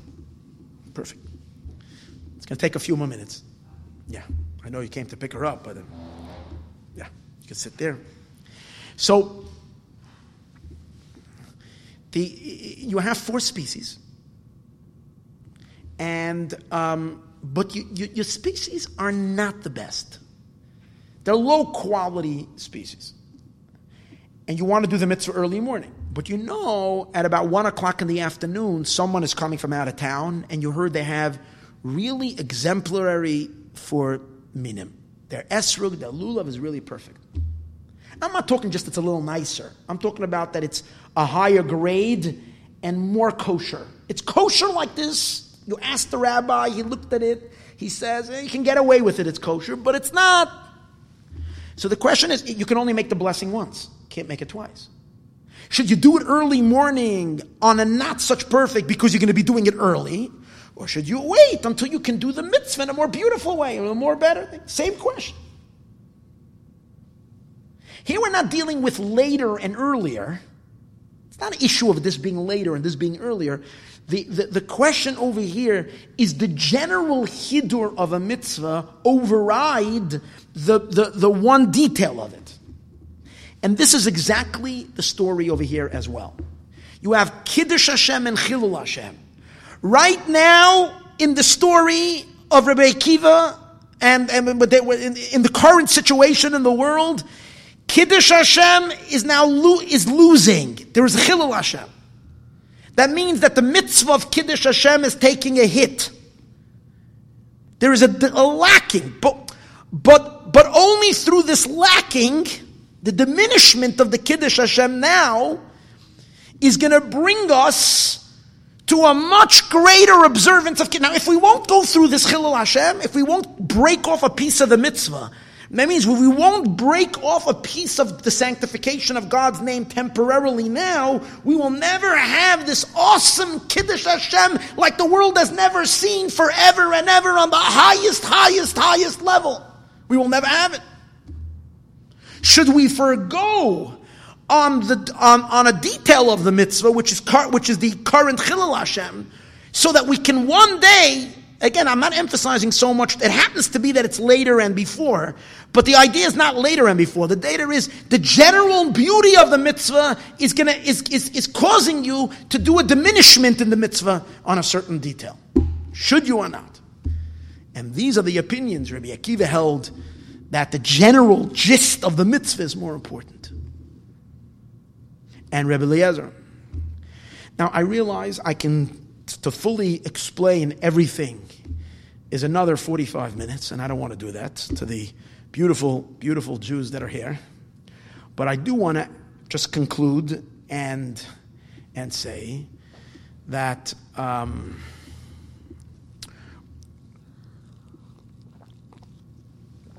what is it that... Why did Rabbi Akiva, why did the other sages in the end give in to Rabbi Akiva?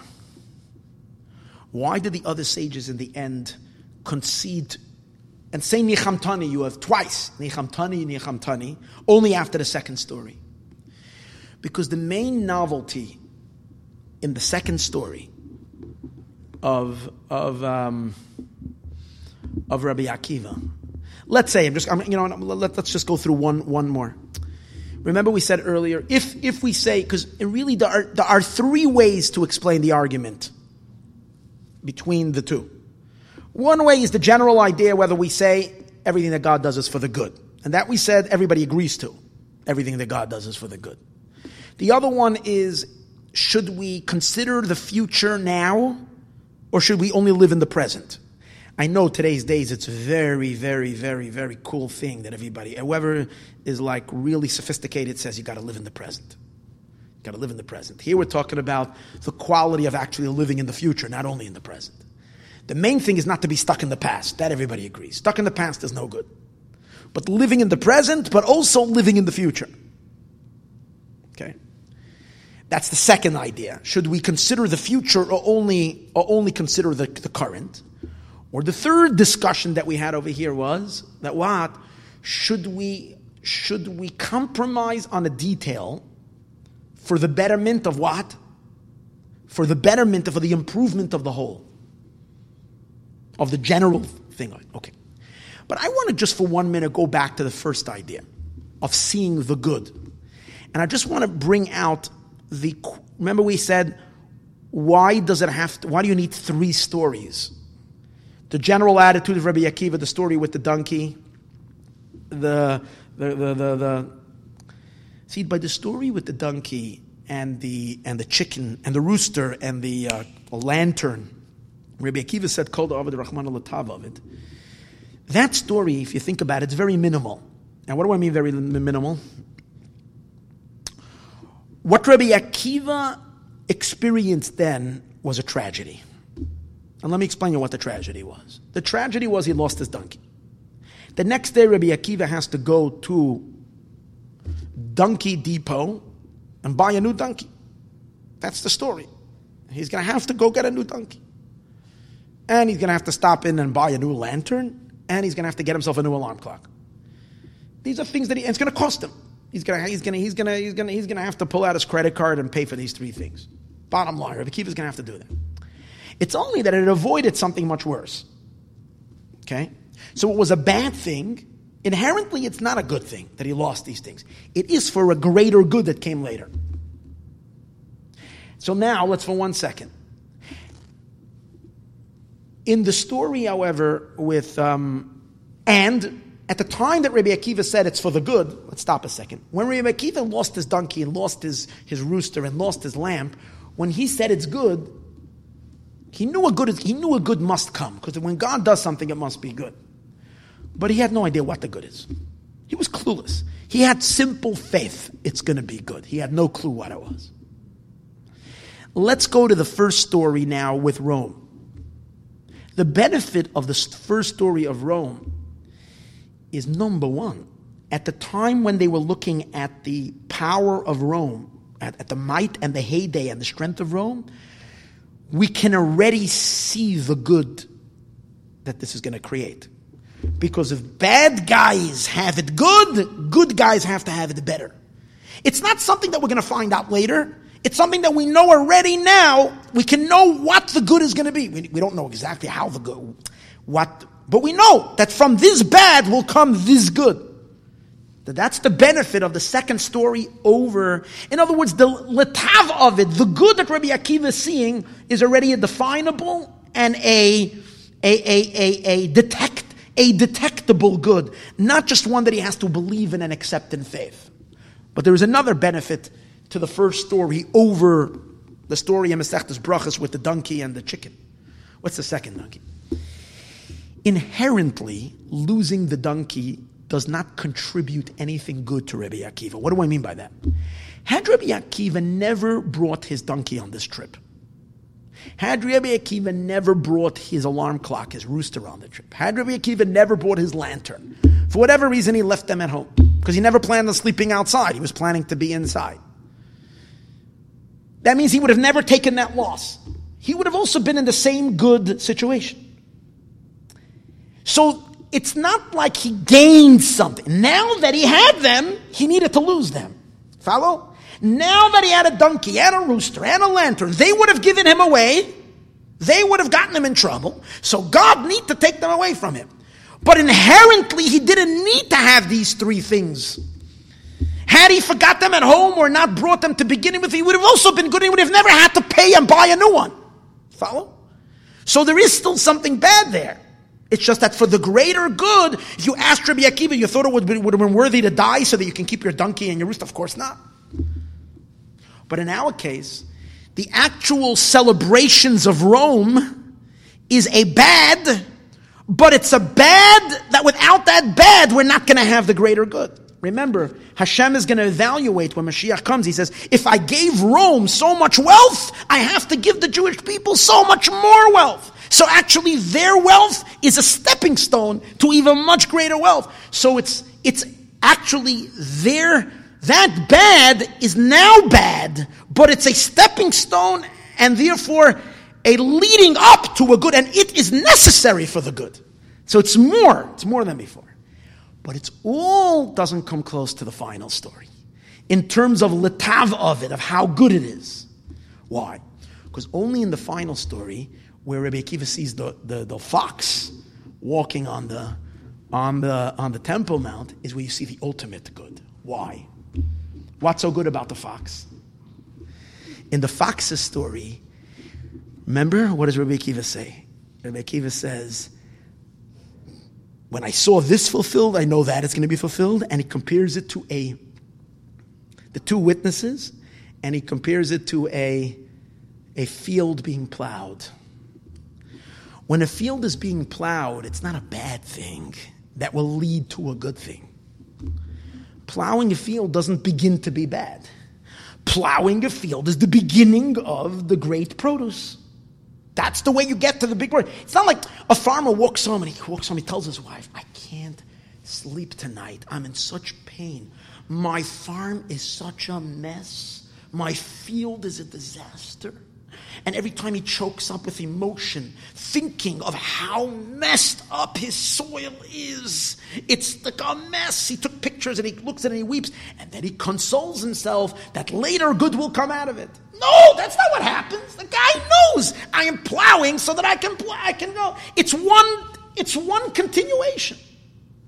That means it's not a bad, like in Rome, the Roman being strong and mighty and having parties, their what do they call it? Their pagan parties, their hedonistic lifestyle that they had is bad. It's just that will serve as a barometer for God. He will see that and he will say, oh, for the Jews I got to make it so much better. So it's good that they're up here so that we will be so much greater. So it's a bad for the sake of good. Here it's not even a bad. It's we gotta plow it so that we can get something bigger, and that's why, and that's the chiddush in this story. In this story, it's more. It's gam zulatova. This too is good. Rabbi Akiva is taking the idea of the goodness in the bad to the extreme. Where right now it is so good. It's good, shepherd, good, and that's why he says these two witnesses. The idea of him saying these two witnesses, what Rabbi Akiva is really doing, let's think about it. The fact that these are two prophets, by turning them into, he says, Hashem says, these are be my two witnesses. When two witnesses testify, they become one entity. That's the idea. They become one entity. So one guy is speaking. One prophet is speaking 2,000 years earlier about devastation. The other one is speaking about what? Rebuilding. And hear the depth. You know what Rabbi Akiva is saying? Rabbi Akiva is saying that because these are two witnesses, they become one. That means that the entire Jewish history, with all the pain and suffering and darkness and frustration and all as we said earlier, all the carnage, all of that is all part of a growth. It's part of an ultimate goodness. It's not, basically what these two witnesses do is they take, one is standing on one end of history and the other one is standing at the other end of history, and they become two witnesses that become one entity. And it becomes one light, one ultimate rebuilding, one ultimate plowing of a field for the ultimate produce of Mashiach. That's awesome. That's what Rabbi Akiva is saying. And that's why when the sages heard it, they said, now, Akiva, nichamtani, twice. What's the twice? They don't mean both stories, like the Marsha says. What they mean is two things. Number one, nichamtani, the first consolation is that we can see the future. That even though you're looking now bad, you can see the good that will come out of it. That's the first consolation. I know that now it's bad and the future will be good. The second consolation is that you're redefining the bad.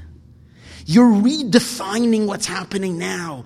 This is not a catastrophe. This is not a destruction. This is a rebuilding. This is a plowing. This is a growth.